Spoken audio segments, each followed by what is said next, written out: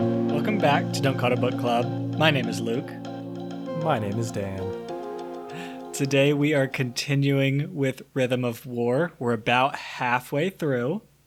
So we stopped just before part 3. Nicely placed. Yeah, thanks, Brandon. But first, we wanted to do a quick thank you to those that have joined the Patreon to support the show. Thanks so much. Yeah, it's cool to see anybody thinking that this podcast is worth not only your time, but also your money. So, it's very cool. We've also had like a great couple of weeks on the subreddit. I mean, the subreddit is always very wholesome and positive, but the last 2 weeks have been like super great. Like we've had a lot of really positive comments. I love it. Y'all are giving me life over here. So thanks. It's really nice.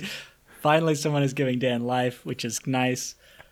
But yeah, okay, we'll leave it there. Thanks again. If anyone hears this and is like, yeah, I can't really want to be involved, check out our Patreon. But let's get to Rhythm of War. No warm up today because we're too excited. Like I said, just before part 3, and this section, I want to start with Kaladin. Okay. Yeah, Kaladin's had some issues. So I want to start with the good stuff of Kaladin, which is that he finally finds like his calling, I feel. I don't know.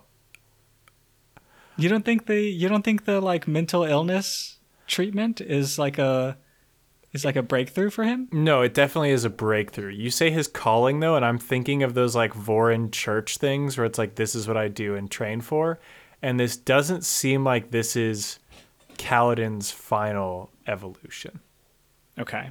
I think that's fair. Like this feels kind of like he's still trying to recover from his experience. And like, I think this will be a worthy project for him. Like I think he's going to be very successful and do a lot of great things with this, but I don't think his new career is like director of a mental health clinic. Like I don't think that's the end game for Kaladin here. Okay. I think I agree with that. I think that it's not the end game for Kaladin in this story. Because like for the context of what's happening, it's not, I feel, a big enough role for the setup that Kaladin has had. I mean, unless it was like Kaladin was just kind of like fading into I don't want to use that term because it's not like bad, but it's like a giant war that Kaladin is extremely important for. Yes. So I feel like once this war's over, knock on wood, I could see Kaladin returning to this, I don't know I guess it's maybe an experiment, but there's but like it clinic. is also a clinic. But then my next point was that it's very unfortunate that like immediately it's taken from him. Well, okay, we don't know that it's taken. Oh wait, yeah, actually I just remembered what happened at the very end and it's for sure gone now. I forgot that he did a big kill at the end. Right. Because I was kind of hoping, until that happened, I was very much hoping that Kaladin would be like secret. Kaladin would be able to just like conceal his scar and they wouldn't know he was Kaladin and just be still doing this thing. Sure. That was my hope for Kaladin, and then it immediately was destroyed when he had to fight. Yeah, I don't know if that was my like. I didn't want Kaladin's just too like good to read about when he's doing the like classical noble things. You know what I mean? Yeah, for sure. When he's getting into a big fight with everybody and winning, and when he's like saving people because they're his friends. Yeah. I mean, you're right, 100%. But at the same time, it sounds like it's really rough on him. Oh, for sure. It sounds like it's really hard on Kaladin these days. I also wonder if he is, since we're talking about Kaladin, I really wonder how much it is just like him fighting and how much it's like maybe something else that he's not investigating enough. Like, because it doesn't seem like he has a huge issue with like fighting people. It seems more like he has an issue with failure and like his inability to, because I feel like this current stage of Kaladin started with Elokar's death, and he had that moment, like he had that kind of depression that happened to him immediately after that. And I will say in that moment, he was like, why are any of us fighting? This is all bullshit. And so maybe then he kind of realized like fighting any of these people is terrible and like we shouldn't be doing it. But he clearly is not taking on his dad's philosophy of pure pacifism. He clearly is like, yeah, this actually doesn't work, Dad. You can't do this practically. Right. So I like this though, because it's like the same way that people were misdiagnosing the like people that Kaladin was now treating. Mm-hmm. Kaladin now, I feel like, has been misdiagnosed with battle fatigue. Right. And I don't. This is strange because we are both reading from a character's perspective, so we know what's going on in their head, and yet at the same time, it's like, yeah, but maybe there's other stuff that isn't like written, and it's clear that this is, Kaladin isn't making this up, and he is aware of the fact that it is fighting that's giving him the hard time and not something else. So it's tough to say. I don't want to put words in Kaladin's mouth or pretend like he doesn't know what's going on, but he doesn't seem to be processing it really. He's just kind of wallowing in it. Sure. And he's attributed it to battle fatigue, just like everybody else. And I don't know if that's the case. I don't know either. I feel like we've said this before, and I don't know if this is a controversial opinion, but are we really tired of his dad? Oh, dude. We've said this before. I don't think it's controversial because his dad is dumb as hell. His dad sucks. Okay, good. Here's the biggest thing that I have with his dad. My biggest issue. I can understand, and I do want to say here that this kind of gets at a larger issue, but I want to pose it as a question. So Lirin, Kaladin's dad, is like a pure pacifist, like refuses to do any acts of violence. And he believes he doesn't need to because if nobody's fighting, then none of these issues will exist. And so he's going to be that example of nobody fighting. Here's the thing. Here's the question I want to pose. The singers come into his clinic and they're like, hey, we're rounding up all the Radiants. Lirin says, okay, well, they're my patients, so you can't have them. And they're like, oh, we're going to take them unless you stop us physically. And he's like, okay, well, I'm not going to stop you physically, but what are you taking the Radiants for? And what if they said, instead of the thing that they did say, what if instead they were like, no, we're going to just kill them all. We're going to put them all in a pit and light them on fire. Like, right.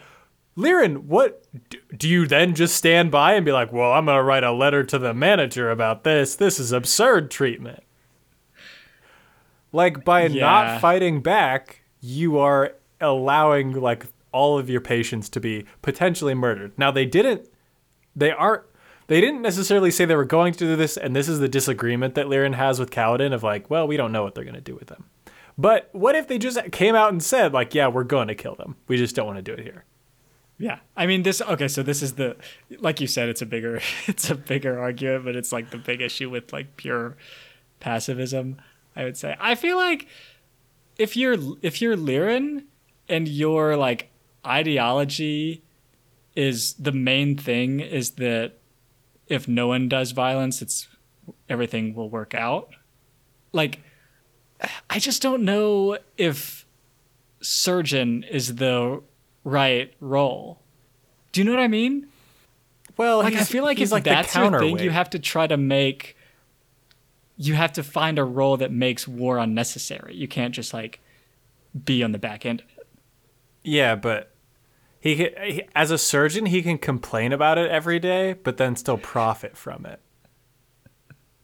Do you know what I mean? Oh man, cynical. Like he can hold himself up as this great icon for everyone, while at the same time being like, I am still going to charge you for that arrow hole I patched up. Because, like, you shouldn't have gone to war in the first place, bud. Yeah, bud. That's Sorry. It's on you. But I will still need those silver, or those chips for sewing you up. It's also, I mean, he's also just a huge hypocrite, which we already know. Like, he has these lofty ideals and claims that they're so important to him, and yet stole from a, like, patient of his. Mm-hmm. And he admitted it. He was like, oh, yeah, I definitely stole the money from that guy who was my patient. Yeah. Okay. I also we're very anti-Lirin, which I support. Right.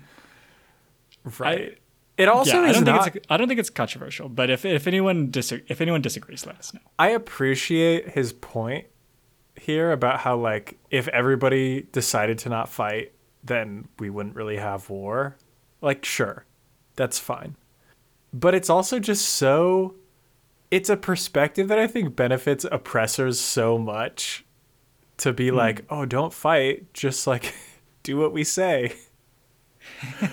And I think having this pure pacifist stance of like literally no violence is acceptable is bad. This is like maintaining status quo, and like Lirin is not doing anything. Lirin is not doing anybody any favors by being like, you killed somebody, so now you're dirty and I don't want to deal with you. Right. It's terrible. It sucks. It's terrible. Point is, we hate Lirin. We really don't like Lirin, and I think Kaladin deserves a better dad. Get Dalinar back here, please. Yep.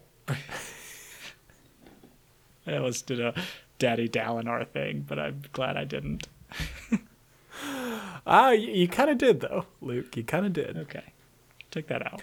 Okay. I normally don't pay a lot of attention to the pre-chapter tidbits. Mm-hmm. There was one of them that really stood out to me, so much so that I want to read it verbatim. So these, for part 2, the pre-chapter tidbits are this letter that the Wanderer is receiving from an unknown entity, but seemingly somebody who knows a lot of important and powerful things. This is one of them. This is one of the pre-chapter sentences. I have reached out to the others as you requested and have received a variety of responses. That's it. That's nothing. Not very informative? Is that what you're saying? That's literally nothing. My note for you is to just cut that sentence from your whole thing. Like, don't include that in your letter. You're not saying literally anything. We got to be concise in these letters. I imagine you would want to be pretty concise in these letters. And yeah, you just didn't say anything. So thanks this is a good criticism. Thanks. No, I agree. I guess. But just, yeah, really approach. I think the second part, we're gonna go deep into some literary critique here. The second part of the sentence is the real issue.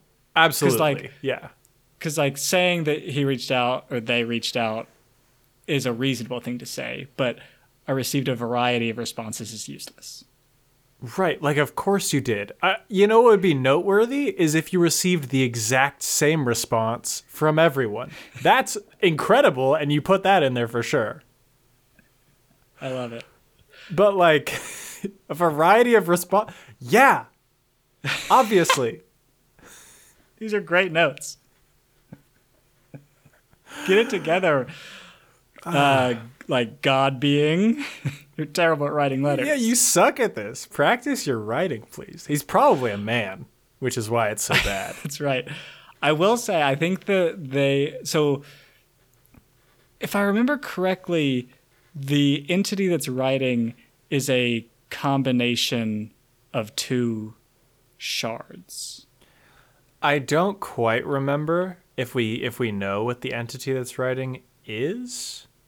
I don't. You might be right. You might be right. I'm not willing. I think it's a combination of preservation and ruin, which What a combo. very confusing combo. Yeah, I don't know about that, folks.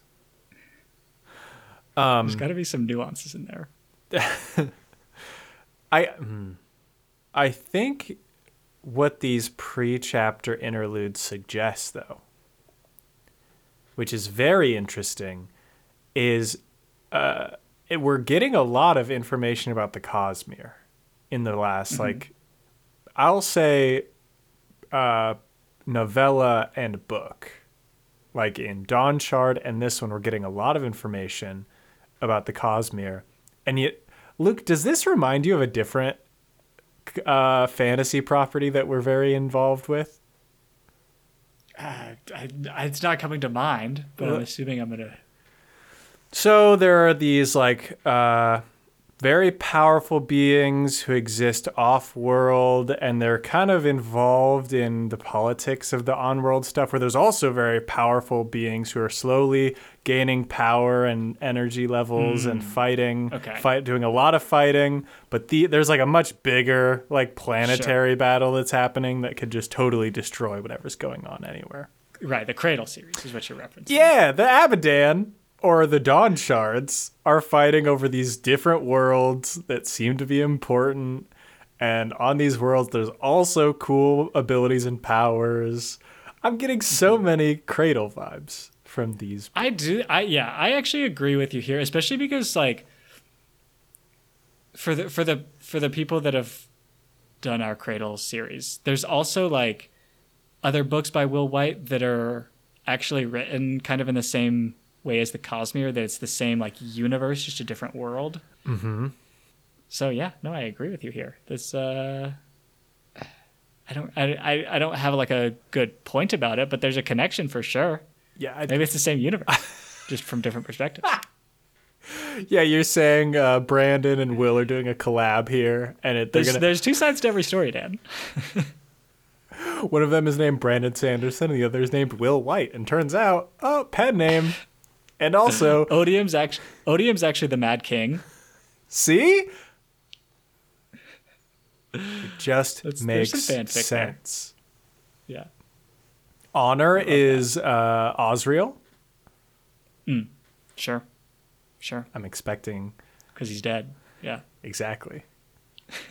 You all know what we're talking about. Okay. No, good connection. Good connection there. So my next notes are a little bit bigger. Do you have any more small details that we should cover first? I mean, yeah, but I'll sprinkle them in. Okay. I feel like we've got to talk about Pattern being the spy. Yes, we do. I will say we didn't have an opportunity to get in on it very much on the pod, but this was my guess, if we're being 100% honest. Before the reveal, this was 100% my guess of who the spy was. Okay. We're going to give you credit for that, for sure. No, I don't want credit. I read it and I was like, okay, yeah, that's what I thought. Come on, Pattern.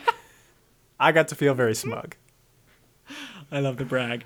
I didn't see it coming at all, to be honest with you. It's very interesting because this whole time, like the previous secret that Shallan had to level up was that she killed her mom. Yeah. And I don't remember if I made this point on the pod. I feel like I did, where I was like, okay, how could there be a bigger secret that she's been hiding? But like now the floodgates, or not the floodgates, but like anything's possible for her past, right? I have no idea. What her secret is going to be now. Okay. This is a good point. I want to tweak it just a little bit. And the way that I want to tweak it is she's worried that she's going to have to talk about something that's even worse than her killing her mom. That concerns me a lot. Because she killed her mom, and I did she already tell Adolin about that? I don't remember. I don't recall either. Regardless, there is this other way worse thing that she won't even think about, we've already hit matricide. Like, we've already hit killing your own mom. And she's like, oh, no, that's not even, we haven't hit the surface, baby. You don't want to go any deeper than that because it gets so much worse. That's not good. I'm very concerned for what else Shallan has going on. Yeah, see, this was my issue. Like, I don't know what it could be because it can't be societal because she was a child. You know what I mean? Oh, dude, I'll bet she's done some really bad stuff. Dude, I'm telling you, she's a freaking sociopath.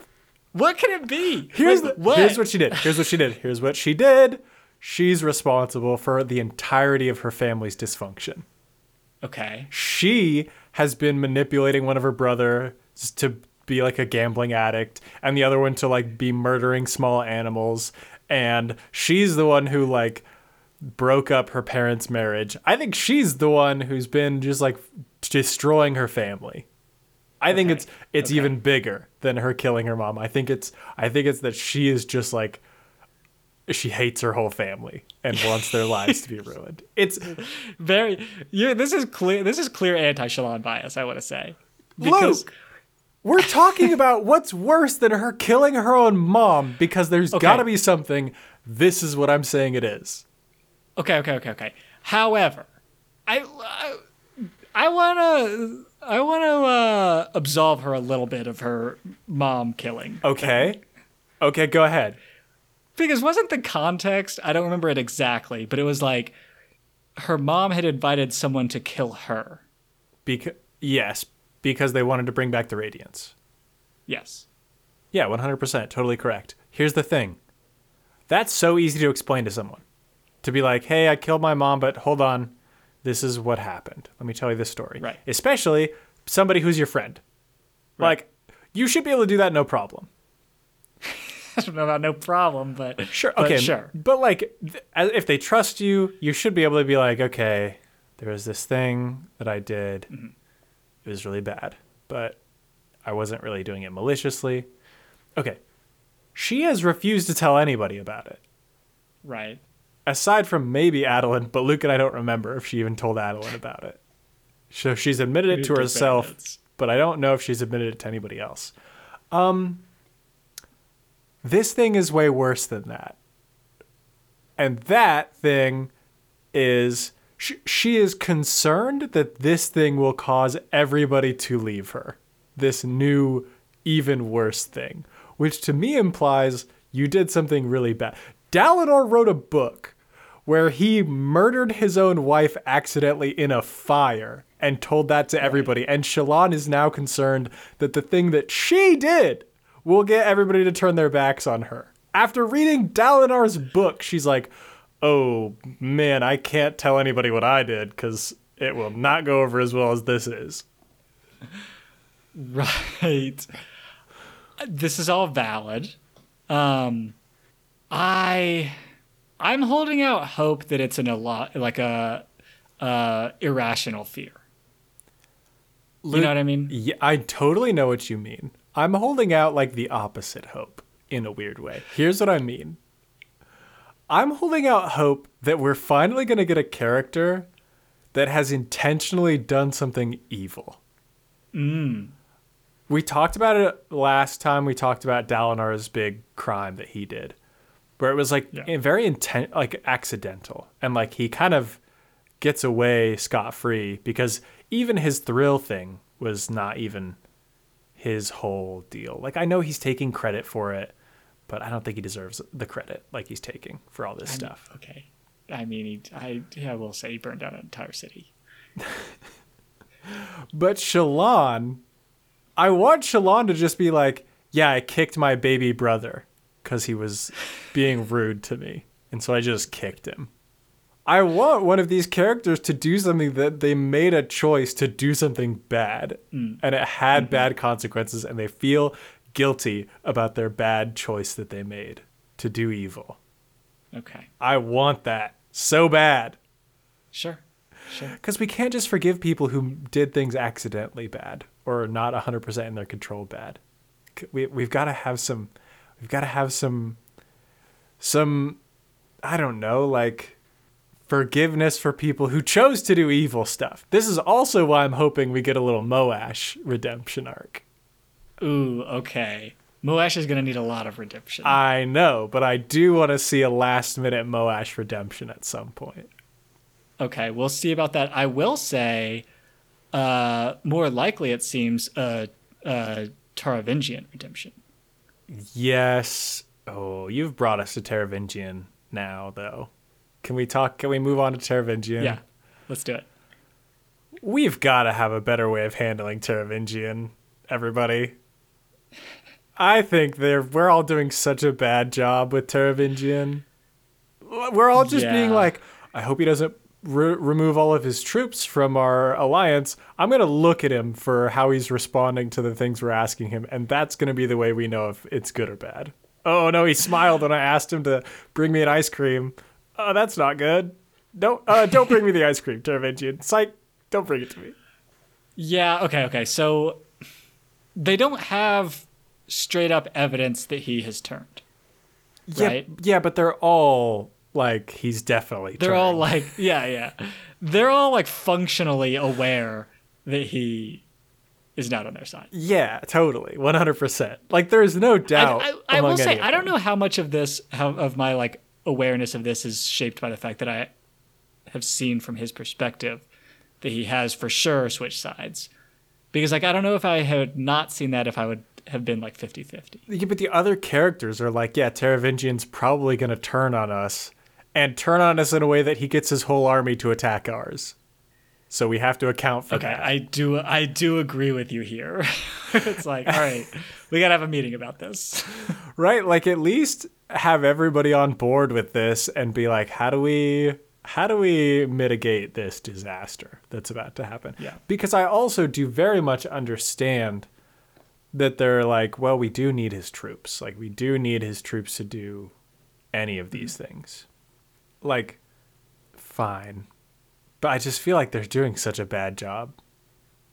Their plans don't seem to have backstops really against Taravingian turning against them. Well, they do, but they feel unnecessary. Like, for example, the Mink comes in and he's like, hey, why do you have all your troops over here? It's almost like you're worried about somebody stabbing you in the back. Oh, Taravingian's evil, isn't he? And they're like, yeah, Taravingian's evil, so we can't move our troops where we want. And at that point, if I'm the Mink, I'm like, okay, well, we could get rid of Taravingian, right? Right. We could just, get him out of here. Put him out of commish in some way. Maybe get his number 2 involved, or 3 or 4, or however many down we got to go. Sure. There's options where we don't have to constantly be like, yeah, he's going to backstab us. We just don't know when. Maybe you start replacing the troops or like the commanders in his army with like, hey, we're doing a little swap. We're doing a little commander swap this week. I feel like you're implying they have way more power over his army than they do. If he is like willing to agree to all this stuff, he like out in the open, he's being like, yeah, I'm totally on board with this alliance. Let's do it. Yeah. Oh, I'm so excited about this, everybody. I was the first one. Right. So I feel like you use that to be like, oh, wow, I'm glad you're so excited about this. We're doing a little army swap where I give you some commanders and you give me some commanders. And it's great. We're going to learn so much from each other. Classic army swap. Everybody does it. All the cool kids are for sure. I will say the thing that they do where they're like, okay, we're going to bring him along so that if his like 20,000 troops turn against him or against us, we'll have him. And like, I don't know. The thing that's clearly not the best move because it happens and then you just have him and that's like not enough to do it. Right. He's still done the bad thing. You just now have a prisoner. Yeah. Which isn't that useful to you. So this last moment that I was referencing earlier is when he seems to have some change of heart that he's going to actually be working against Odium Yes. in some undisclosed way. Yes. Which I got hyped about, and then he's like, okay, yeah, but obviously I still have to, obviously still have to do the turret and kill everybody. What? I know. Yeah, I think Teravingian gives Odium way too much credit. Like an insanely, like way too much credit. Because I get they have a kinship with their like planning. That should be a reason why you don't trust that he can see the future. Because your whole plan was like, we're going to get Dalinar out of Kamish, and then things are going to be easy sailing. And then, guess what? Dalinar is fine and doing great. And Odium's plan was also, we're going to get Dalinar on our side. It's going to be super cool. And guess what? Dalinar is still one of the good guys. So you both totally fucked up your plans. You both have no idea what's going on in the future.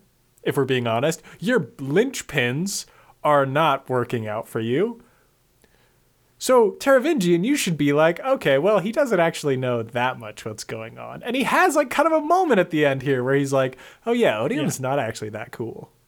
But he still is like, I am going to do the traitorous thing though here because, you know, got to play the game.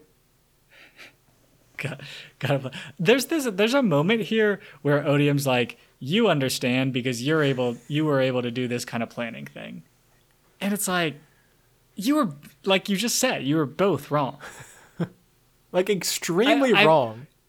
Is the like incorrect thing part of the scar that's associated with Renarin? Yes. Yes. Because like that's the middle. That should be in the middle of the plan. He was like, I need a champion. It's going to be Dalinar. That's like my whole thing. Sure, he's big enough to have like contingency plans, but this scar is not out in the corner.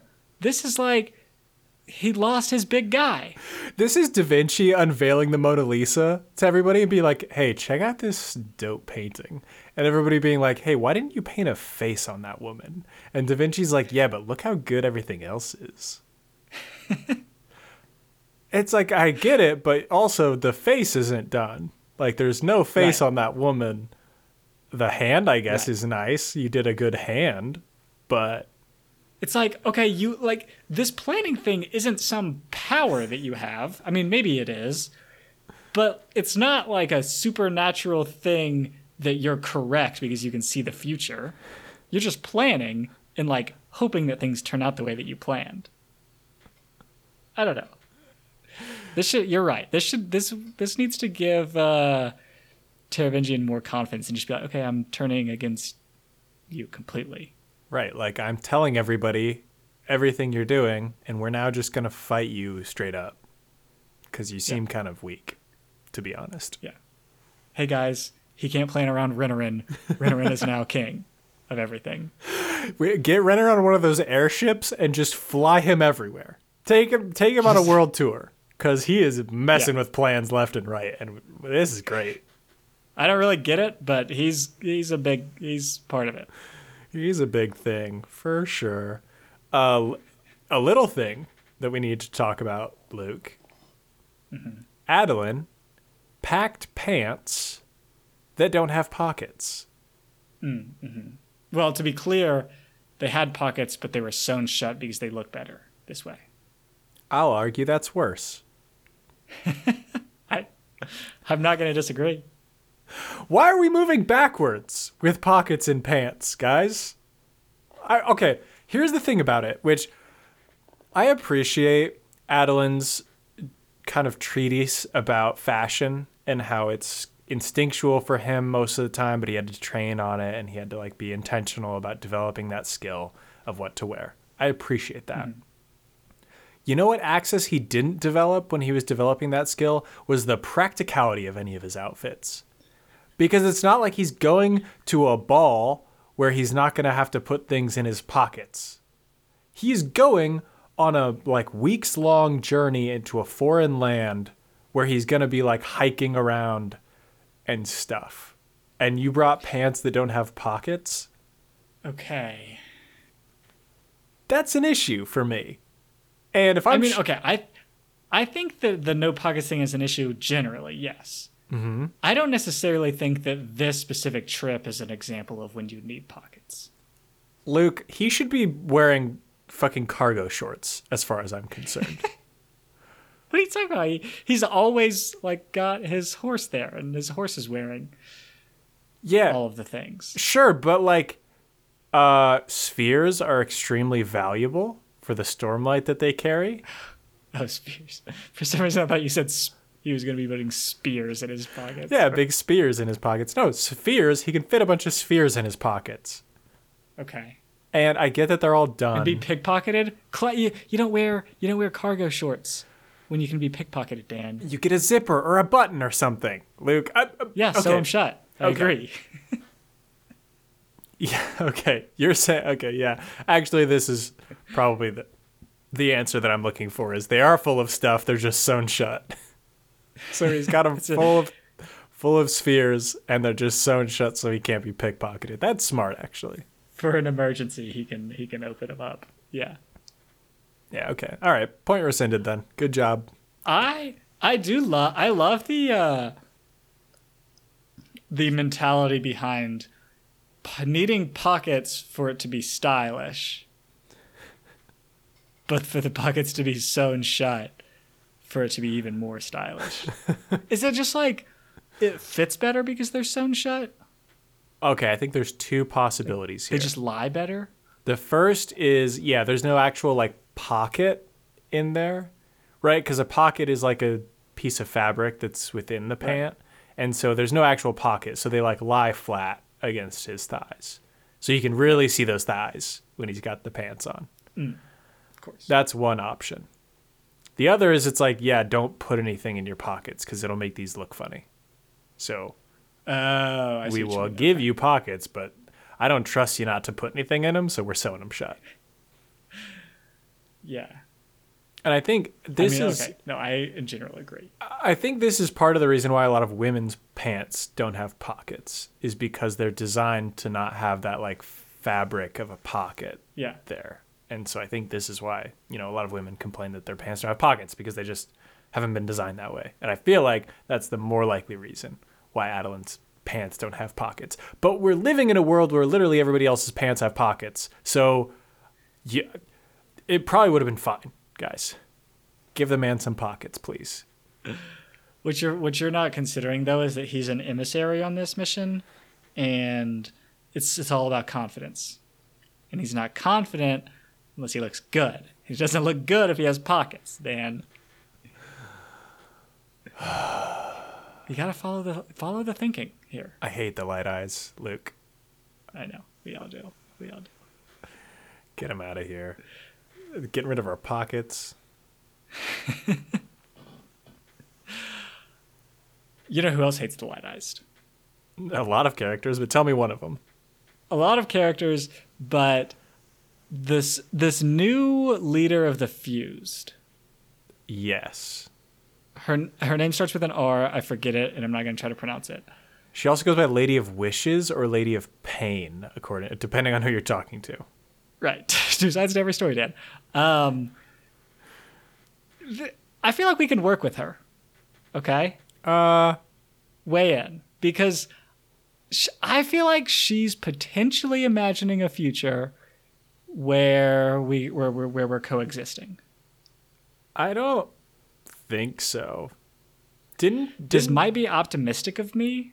Wasn't she going to be exiled because she tried to create a plague to kill all the humans? Yeah, she's extremely immoral. And it would have killed like a lot of the singers as well. Yes, she's a sociopath. Which I agree. Shouts out to Grey Bastards, by the way. Mm-hmm. Good, a lot of callbacks. But she talks about ending the war forever. And I think that she has a conversation with Vinley that kind of implies that it's not like extermination. It's like the war is over because we're kind of working together.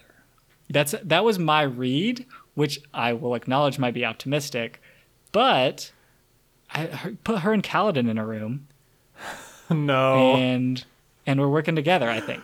Do you know what my read was extremely pessimistic about that? Do you know what my read was? What's that? We just need to enslave the humans like they did to us. That'll be problem solved. Okay. That was my read of like, we need to dominate them so roundly that they're just not even a factor. And don't get me wrong, it's very possible. Maybe I just see the best in people, Dan. Yeah, that might be an issue, Luke. That might be an issue going forward. I want to talk about another little note that I had. Sure. Early in this section, it said that the obsidian glass that makes up the land in Shadesmar, occasionally Spren will break it off to use it as weapons. And I read that and was like, oh, wait, are Spren fighting here? I didn't know Spren could die. So like, why are they making weapons? Like, are Spren fighting? Then we learn from Adolin later when he's going to save that honor Spren that Spren can kind of die. You just have to stab them a lot because it's the pain. Like, you break their mind.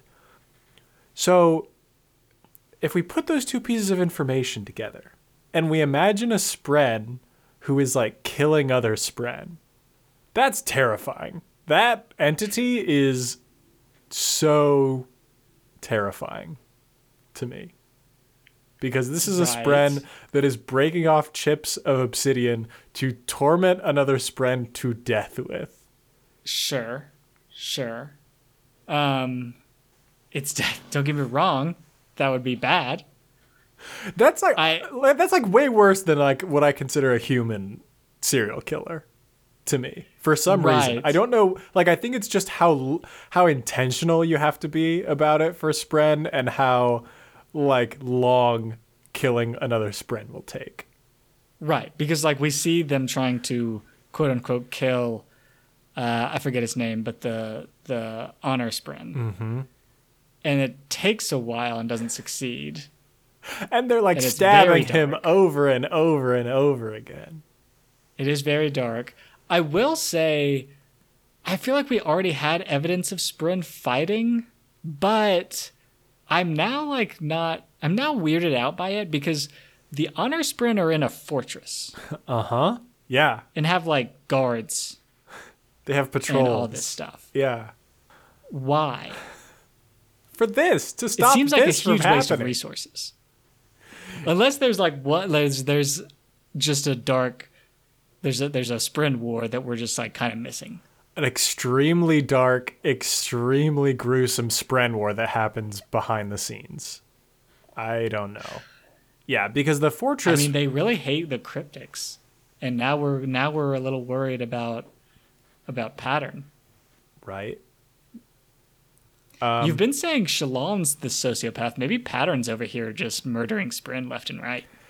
I would not be surprised because birds of a feather, you know. But also, well, I didn't mention it when we talked about this initially. This kind of is starting to support my theory that the Spren are all terrible. Okay. Because Pattern clearly has ulterior motives. Pattern for sure, since he's the spy. I mean, I will say your honor Spren theory got criticized a little bit on our subreddit. Yeah, but like, they don't know. They don't know what I know.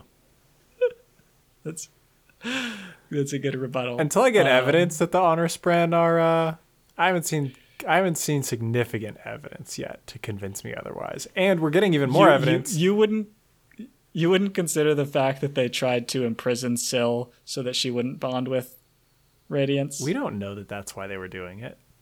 Okay. It's a good point. Also, there's obviously different factions among the honor Spren because some of them are bonding with Radiance, and we don't know what their plan is. Ooh, maybe so you're thinking here that Syl is the evil honor Spren, and the rest of the honor Spren that tried to capture her are the good ones. Yeah, maybe now the Stormfather's faction of Spren are the tyrants, and that's why they kicked the Stormfather out from being their leader. Okay. Because they were like, no, we still don't want to bond folks because It's like a weird power dynamic, guys. Wait, so those guys are the good ones. Yeah, they're the true honor spren. Okay. Good.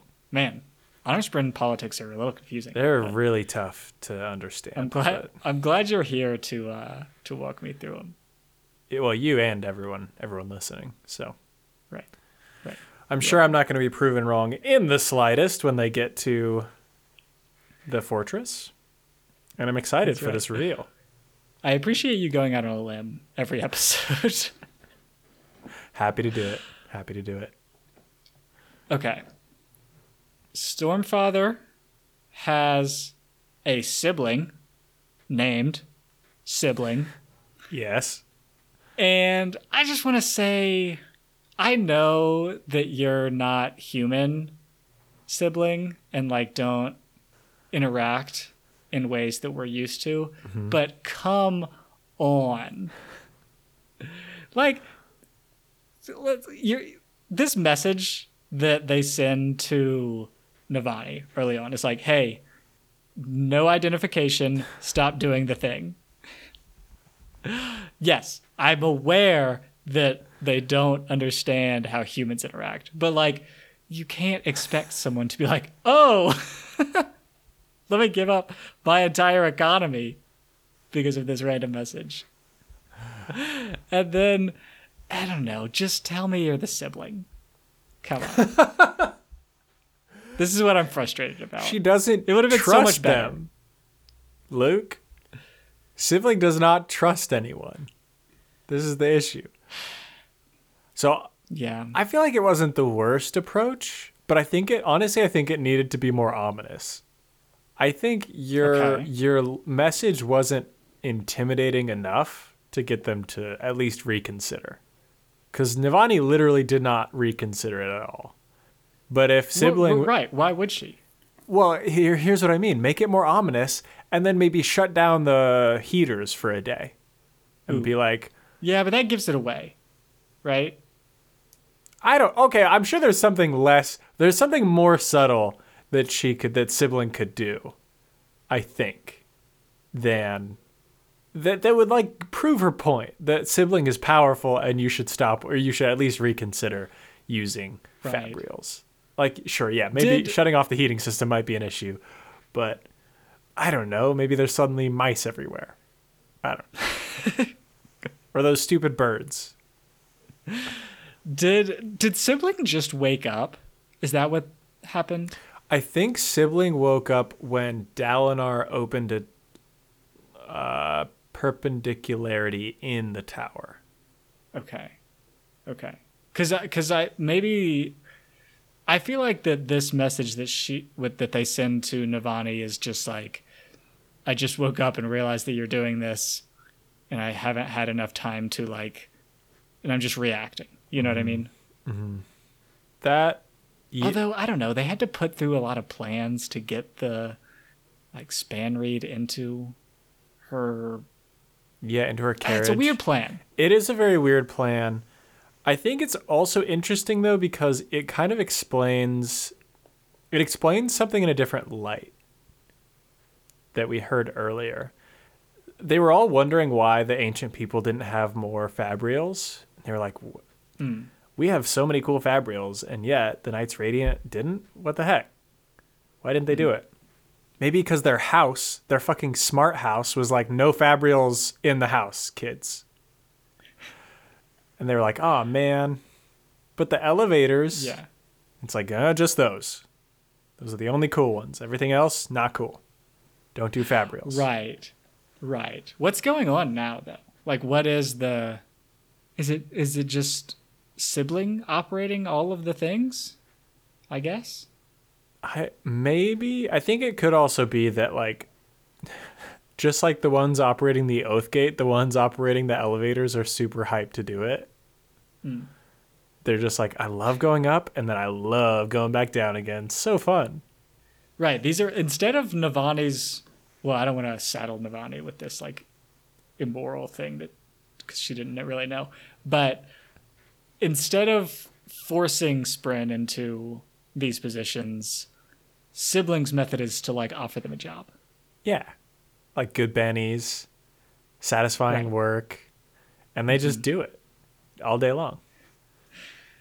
It's a better method. I Yeah. I think so. Navani's looking for a better way to make Fabrials. I think if you just explain, like, hey, you just gotta offer what they're worth, you know? Announce the starting salary on your job posting. Navani's over here having like a pizza party to celebrate for everything. Meanwhile, siblings like, no, you gotta offer like a bonus and a pay raise, my G. Right. Maybe some more overtime. Maybe some more vacation days. Don't give them a The pizza cost of party. living in Erytheru is through the roof. We're not even keeping up with inflation. Navani, you're trying to go to the moon? Come on, pay your workers a living wage. Okay, I've turned around. I'm team sibling now. See, I think it's the play. I really think it's the play.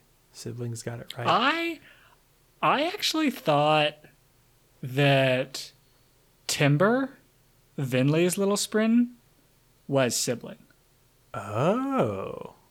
Because Vinley has like I forget if we know her second power already, but she's a stone. She has the stone thingy, which is one of the bondsmith powers. Yeah. And I thought that she was going to be a bondsmith, but it seems like no. That's interesting, Luke. Do you want to hear my hot theory with very little evidence about it? Ooh, give it to me. Ishonai Oh, is Timber. okay. Because Timber shows up right when they find Ishonai's corpse. And Ooh.